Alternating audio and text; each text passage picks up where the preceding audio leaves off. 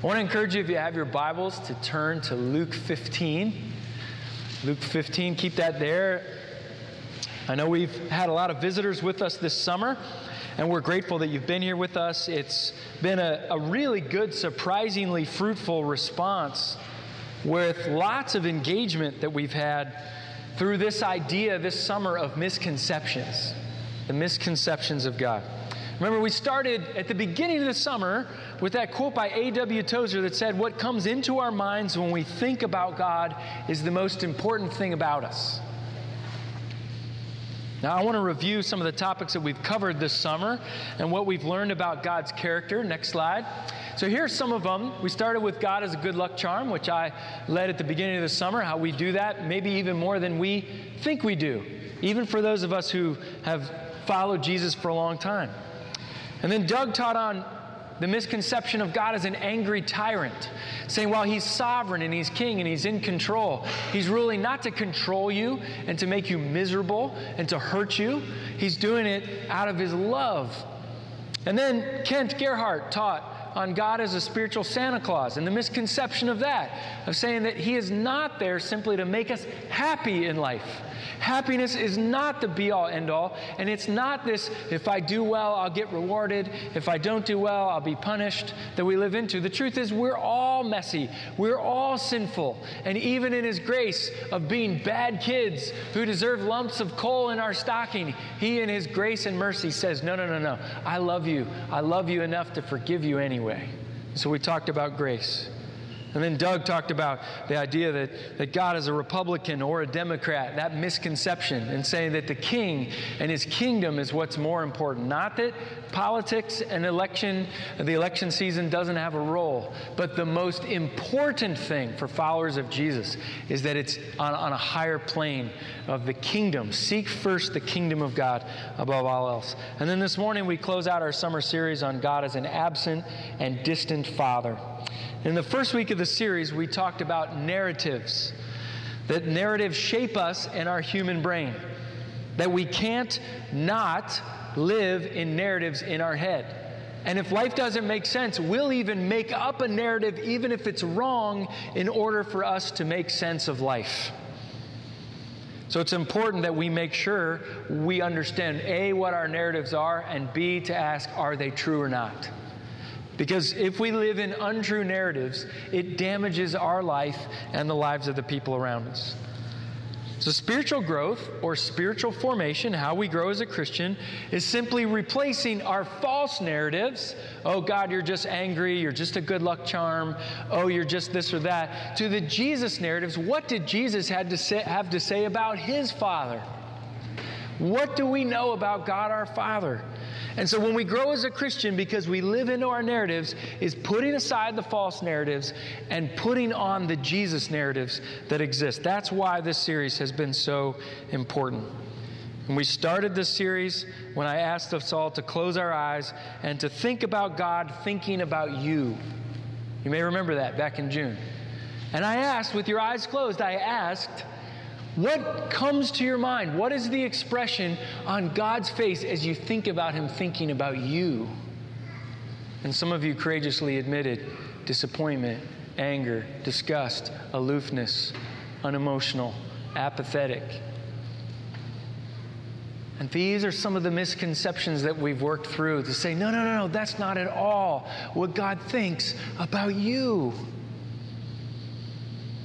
It's so important for us to understand God's character. I want to throw a little theologically nerdy slide up, followed by something that's normal everyday language, okay? So let's put this slide up here. Christology leads to missiology, leads to ecclesiology. Don't get tripped up by the ologies. It just means this.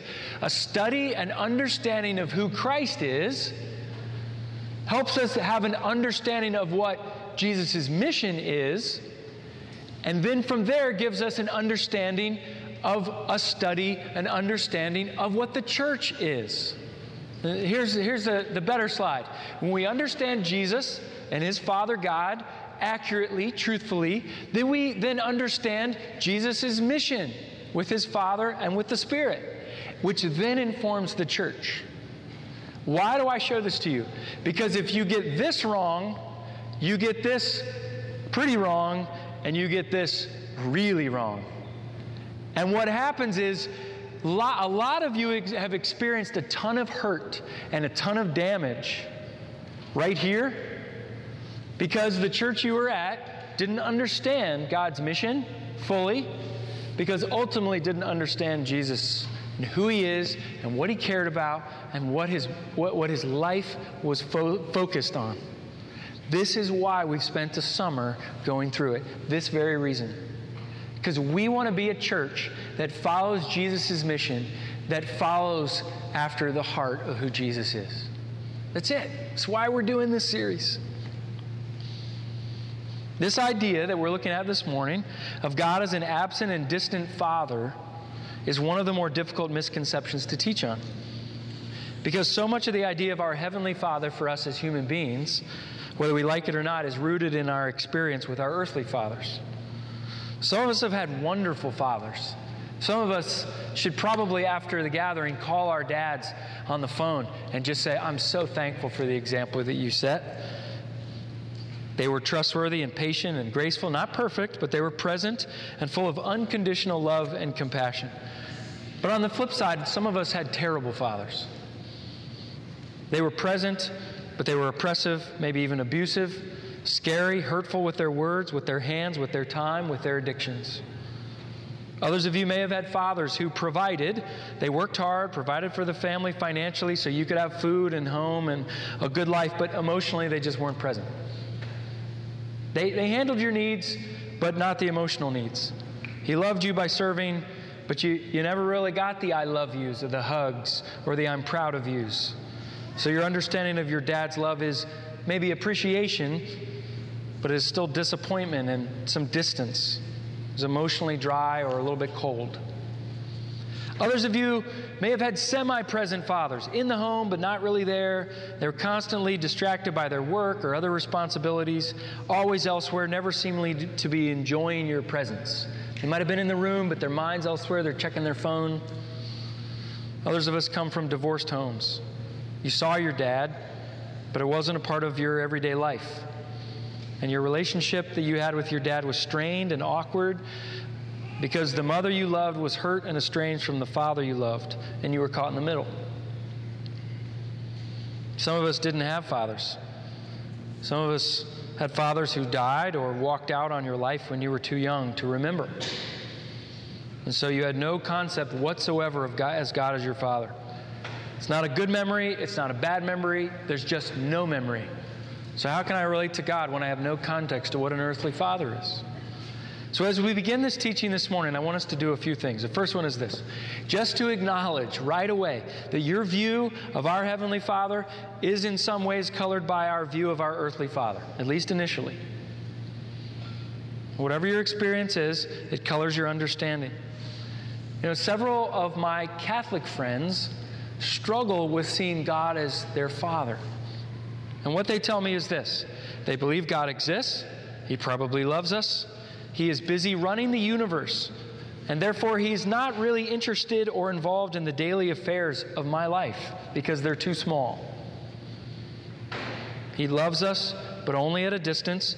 He's the God as provider, making sure we're safe and we have food and a place to live. But He's not really interested in getting to know us emotionally. This is what I want to address this morning, because this is prevalent. God is not an absent, aloof, distant Father. And secondly, I want to challenge you in this. While we acknowledge that our experience with our earthly fathers colors our understanding, whatever your interaction has been, do not let the truth of your earthly reality skew the truth of who your Heavenly Father is. This is huge. This happens a lot when I sit down and talk with people that say, I hate church and I hate God. Why? Because God's my dad, and if you knew my dad, you wouldn't want a God like that. Well, guess what? Even the best earthly fathers fall short and don't live up to the exceedingly generous Father that you have in heaven. James Bryan Smith wrote a book called The Good and Beautiful God. And he tells the story of a time that he prayed a prayer, and he started off in a room full of people where he was teaching, "Dear Heavenly Father," and he went on.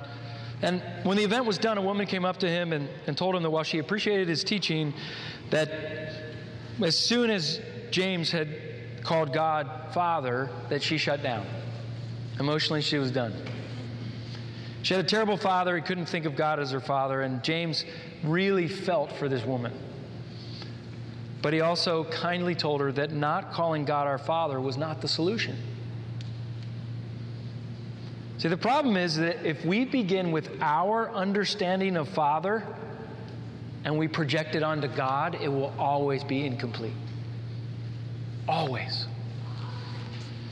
See, when Jesus describes God as his Father, we have to let him define what fatherhood means, not us. He defines fatherhood. Long before earthly fathers were created, God existed as a triune God, Father, Son, and Spirit.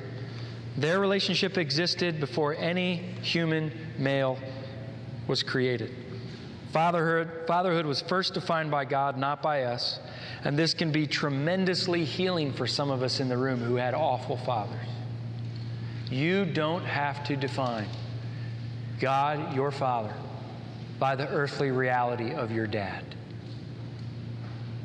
In fact, if you do, it'll always leave you with a misunderstood reality of God's character. And that this is your story where you've had a really bad understanding of who God is because of your dad. I just want you to say, we're going to pray for you at the end. And I want you to think about that because this is huge for us in understanding who God actually is in your life. You know, Jesus had a few things to say about correcting misconceptions about how God, our Father, actually is. Think about the way Jesus taught us to pray. How did he start out? Our Father. Jesus says that we should pray this way. We should pray by saying, Our Father. Jesus called his Father Abba in the Garden of Gethsemane. He's desperate. He's crying out. He knows what's going to be happening to him. He's going to be crucified.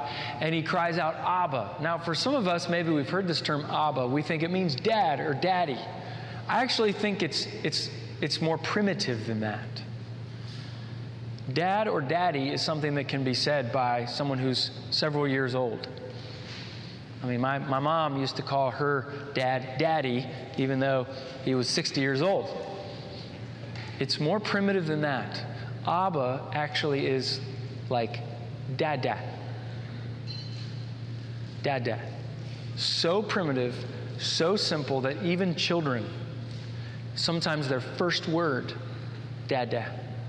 This is how Jesus prays to his Father. In the Garden of Gethsemane, in desperation, he says, Dad, help me. That's the invitation that you have to pray to your Heavenly Father, Dad. It's that primitive, it's that simple, it's that young.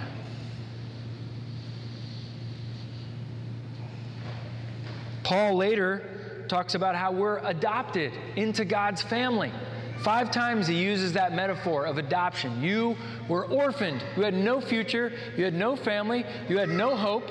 And God simply said, I want you. You're in my family. No more orphanages. I want you. You in my family. And because we've been adopted, Paul says we can call our Father Abba, Dad. That's quite an invitation. Think about what Jesus told us about his Father in his teaching in the Sermon on the Mount. Listen to what it says in Matthew 7. Matthew 7, it says this, Ask, and it will be given to you. Seek, and you'll find. Knock, and the door will be opened to you.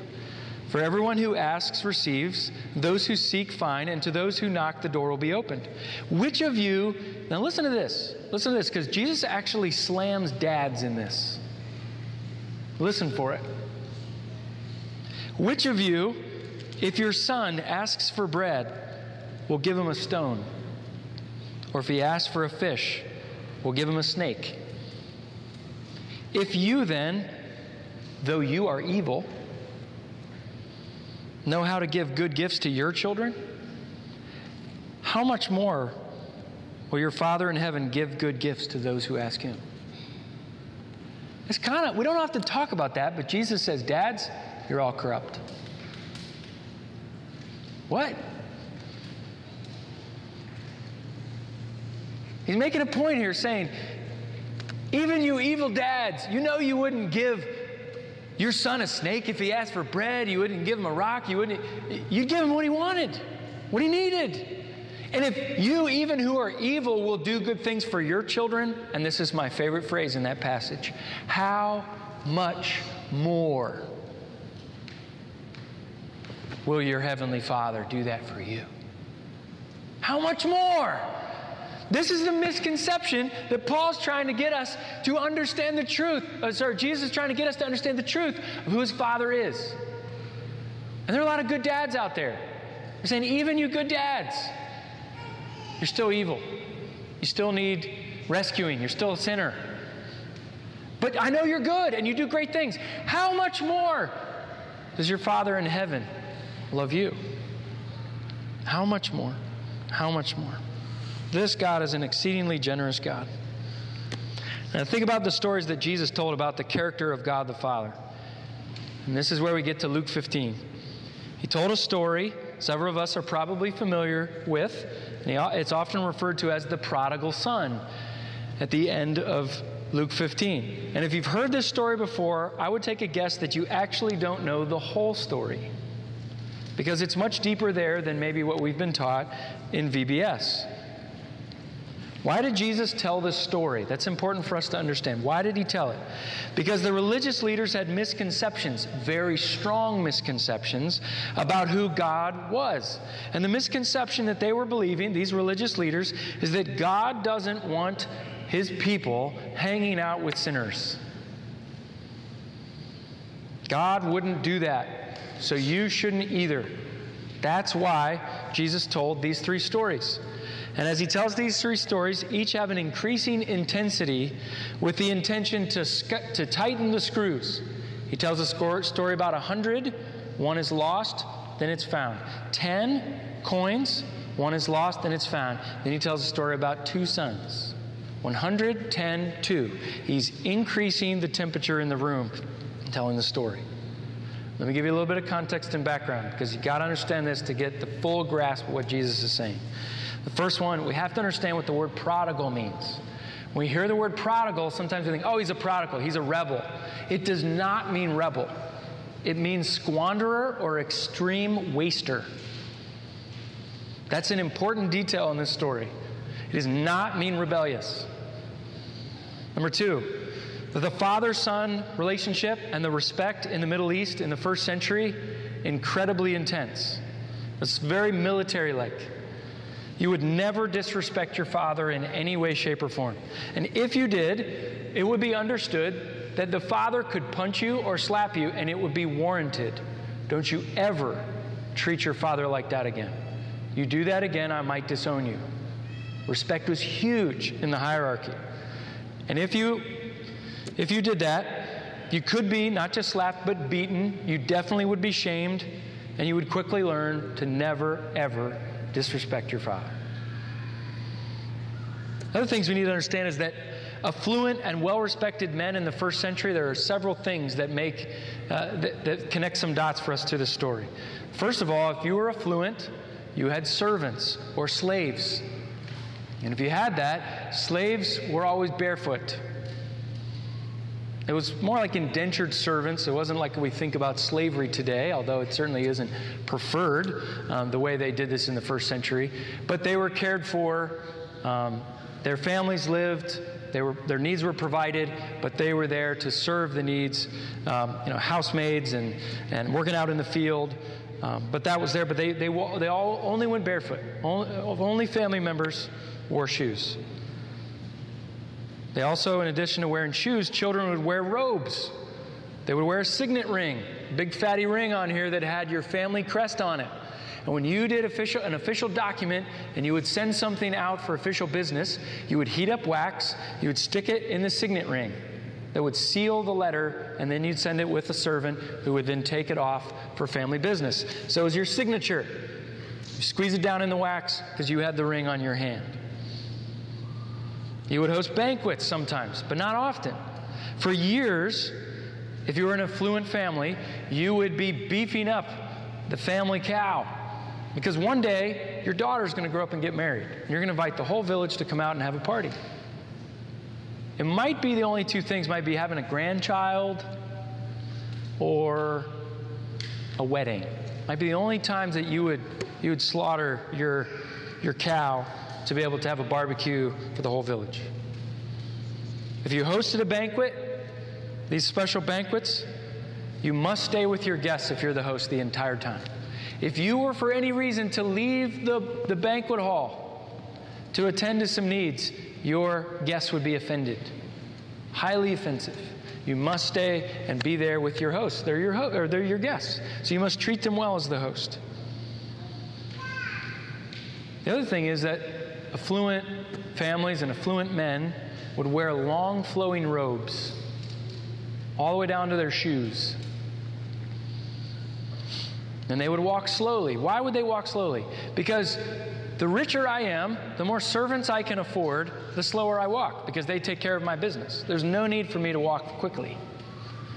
I walk slowly. In fact, the slower I walk through town, the more you can kind of know I'm not in a rush because I'm rich enough that I can afford to have all these servants.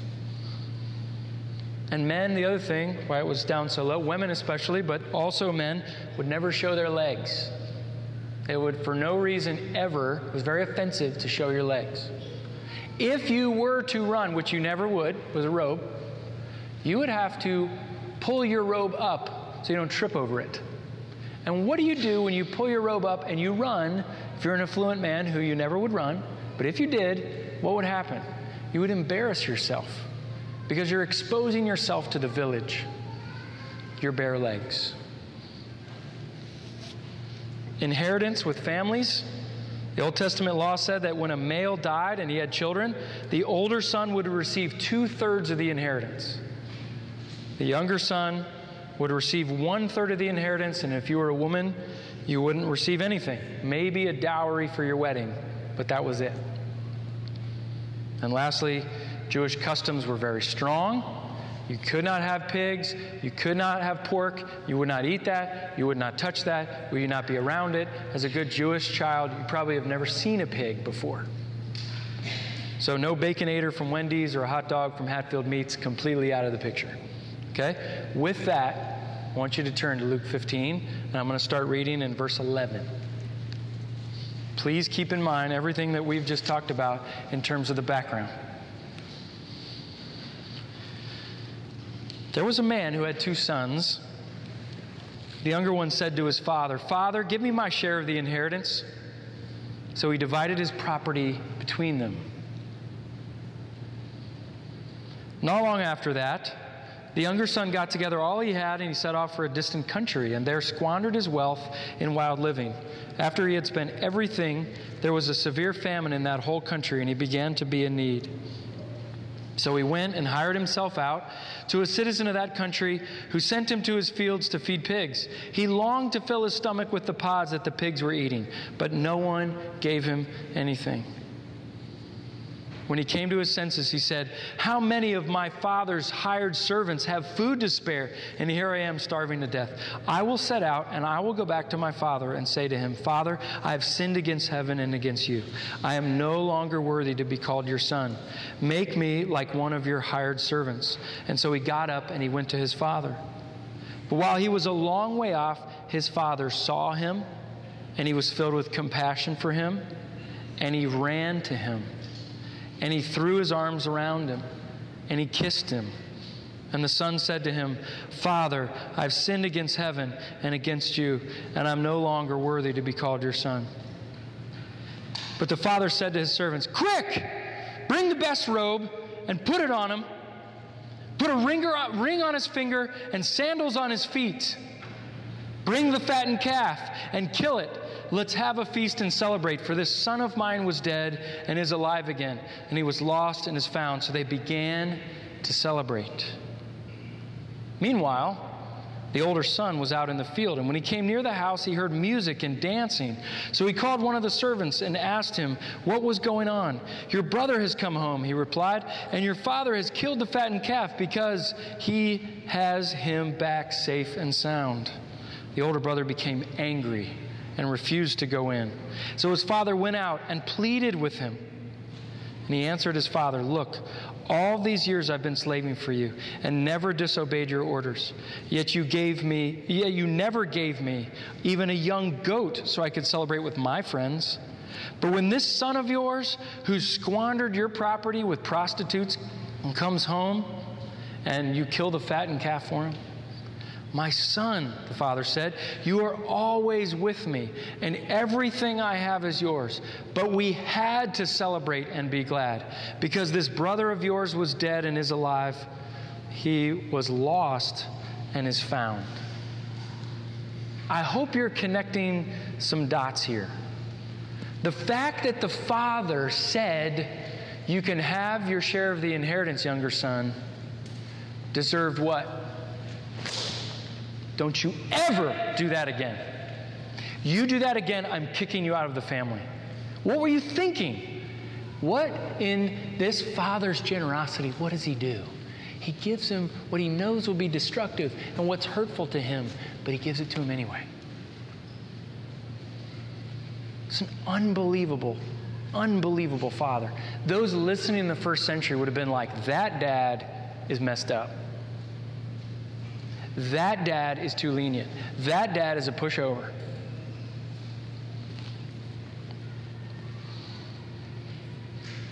But he's looking for him. Is he coming back today? Is he coming back today? And he hits rock bottom, right? And so what does he have to do? He has to work among the pigs. Something he knows he's not supposed to do. It's off limits. It's unkosher. And it says he was eating the pods the pigs were eating. It comes from a carob tree. Doesn't hurt a pig's mouth. It's incredibly painful for a human mouth to eat a carob pod. He's so desperate, he's willing to eat food that wrecks his mouth. This is how desperate he is. And the father's looking out. Is he coming? Is that a cloud of dust coming up down the road? Is that him? And what does he do? He doesn't wait till he comes back. He doesn't saunter slowly through town. He lifts up his robe and he runs. He's willing to expose himself and be embarrassed because the love for his son is too big to care about what the villagers think. He won't even let him finish. He interrupts him, "Quick!" And what's the instruction from the father? Put shoes on his feet. You're my son. You're not a servant. Put a robe on him. You belong to me. And put a ring on his finger. You have been reinstated with the family name.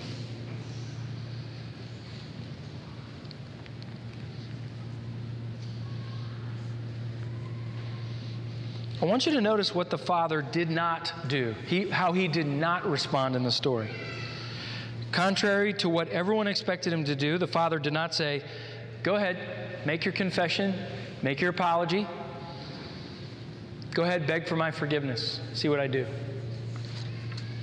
He did not disown his son forever and honor the older son for his duty and his loyalty for all that he had done over the years to be obedient. He did not embrace the younger son and give him what he requested, and that was to be one of the servants of his household. He gave him his inheritance, but he did not give him what he asked for when he came back. "Just make me a servant."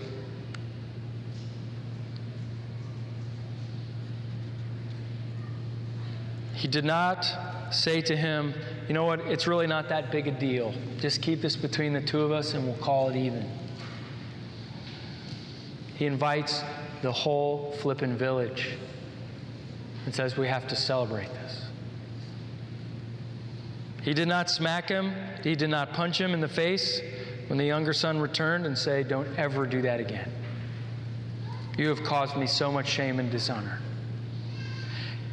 He did not smack the older son in the face when he had to leave the banquet hall and say, son, you listen to me. I'm supposed to be in the banquet hall. I'm out here. What are you doing? He could have punched him too.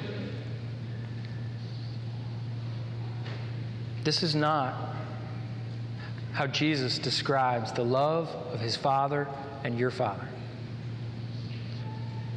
In this story, Jesus is correcting misconceptions about who people think the Father is, including religious leaders. Maybe some of these ways that I said the Father didn't respond is maybe some of the ways your earthly father would respond or has responded. But remember, God is a Father who's willing to give us the audacious request, asking for our inheritance, even though it hurts and embarrasses him, and even though it may hurt us too. He longs for his son to come home again. He sees him, he runs to him, he lifts up his robe, he throws parties for children who return, sparing no expense, beefing up the family calf that was waiting for a wedding or a grandchild. He does it because his son returns. He begs an entitled older child to come in and celebrate their sibling's return rather than beating him like he deserves. He loves his younger son so much that it says he didn't want to throw a party for him. He tells the older son, the older brother, I had to throw a party because my love is so strong I can't not go nuts when my son comes back. He didn't want to do it. He had to do it. This is the kind of Father that loves you. This is God's true character. Now, we don't see how the older son responds to what the father said outside the banquet hall. Jesus is a brilliant storyteller, and it's a cliffhanger. He never finishes the story. Why not? Because the Pharisees understand in that moment they are the older brother. Jesus tells a story to them because they say, well, you shouldn't be hanging out with those people. And Jesus launches into 3 stories, and these Pharisees know he's talking about us. Jesus didn't answer. He didn't give the response from the older son because he wants to see how the Pharisees would respond to God, our Father, as he really is. So let me ask you this. What does prodigal mean again? Squanderer. Who squandered more? The father says to the older son outside of the banquet hall, everything I've had has always been yours. Everything under this roof, you're the older son. You're going to get twice as much as your younger brother.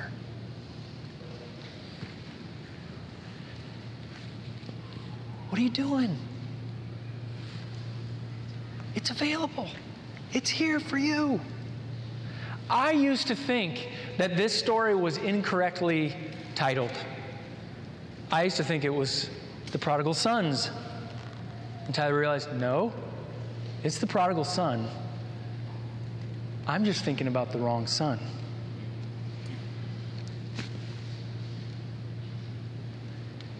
Every one of us, whether we're the older or the younger son, have squandered something and are invited to run into the arms of our Father.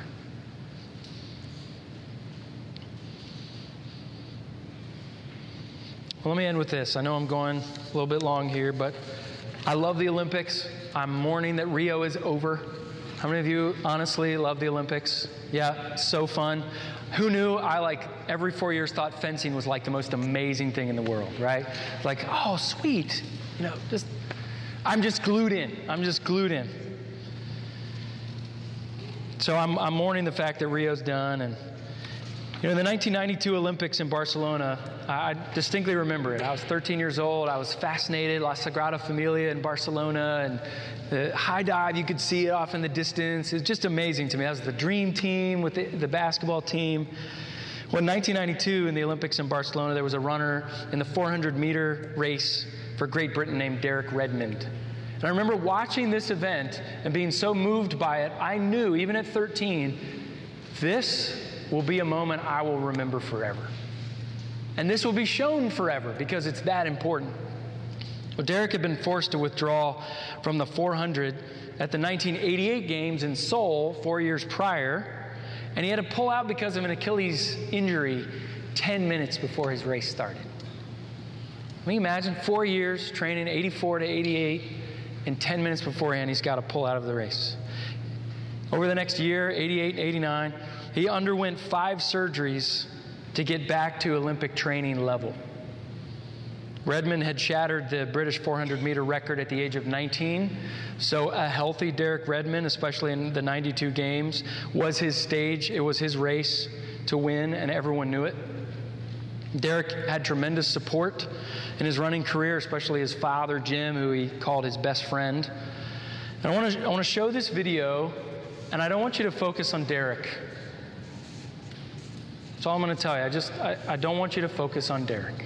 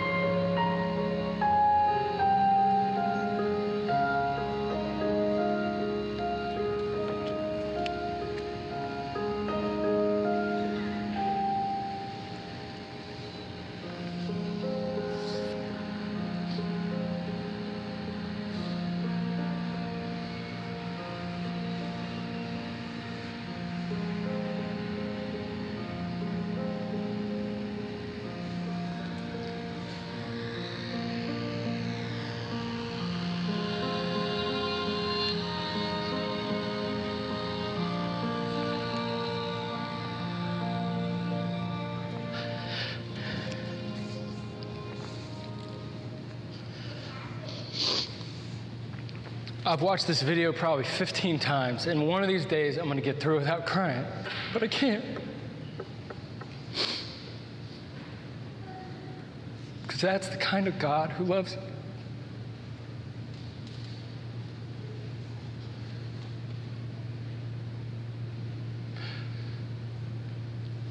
That's the kind of God who runs out on the track when you've fallen.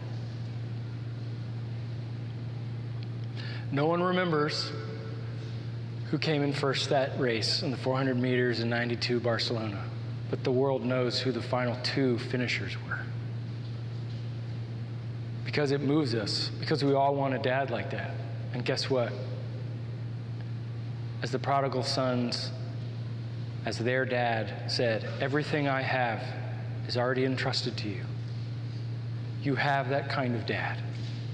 He's available to you. He's here. My favorite scene in that is obviously when he runs on the track. But my second, third, and fourth favorite scene is when he, get out of here.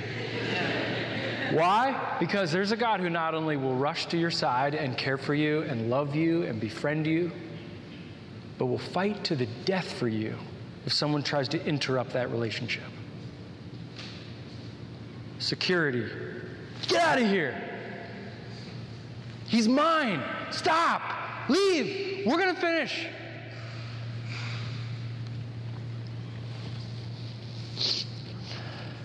God doesn't love you because you're good. He loves you because He is good. And in His goodness, He wanted you to exist so that He could love you.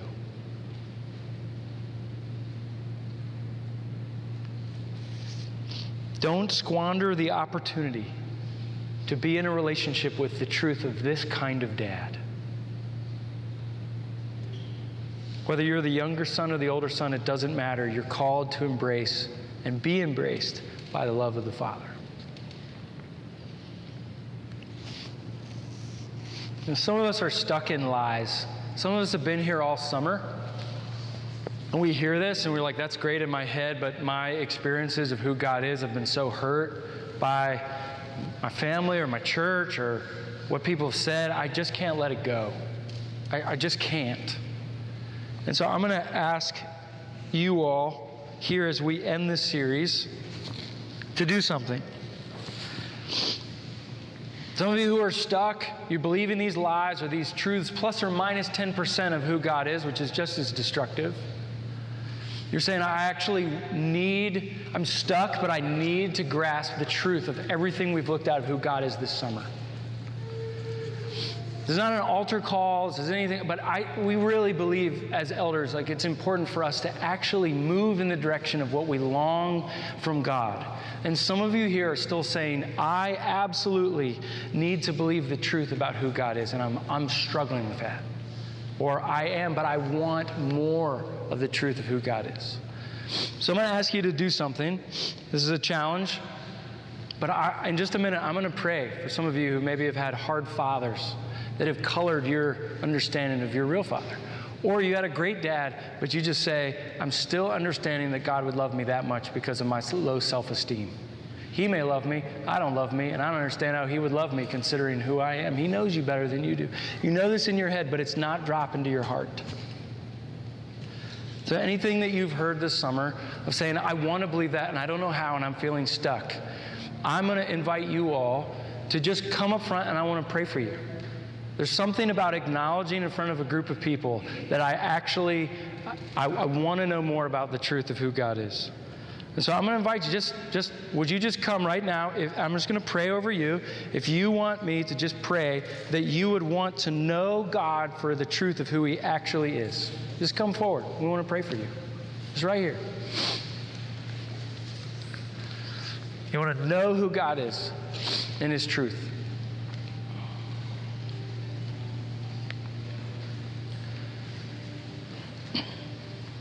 You know the right answers, but they're just not getting through your bloodstream. So I'm going to pray for you during this time. And if you're sitting in your seat, would you pray with me on behalf of those who are up here? God, You really are our Father, and You love us. And the world in which we live gives us so many skewed pictures of who You actually are. And the role of any church, and our church, is that we would see an accurate picture of who we are, of who You are. We here today, God, don't want to simply have academic knowledge of Your character. We want it to run through our bloodstream. We want to know it in every fiber of who we are, because we know if we get that right, we can understand accurately Your mission. And if we understand Your mission, then we can understand the role of the church. Lord, there are people here who are broken, who have been hurt, who have believed narratives, false narratives for much of their life because of what they learned from their father. Lord, would You break them from that? Would You allow them not to look at their earthly father and project onto You, but may they let You define fatherhood for what it really should be, and may that inform them and set them free. I pray that all of us here, none of us would ever be accused of being a prodigal, that we wouldn't squander the love that's right available to us right now. that's accessible and available. May we not squander it and waste what the invitation is for us now. Lord, I thank you for my courageous brothers and sisters who are up here that want to know who you actually are in truth. And so, God, would you help us, because you are a God of truth. Give it to these people. May it drop into their hearts during this time. It's in the name of Jesus that we pray. Amen. Amen.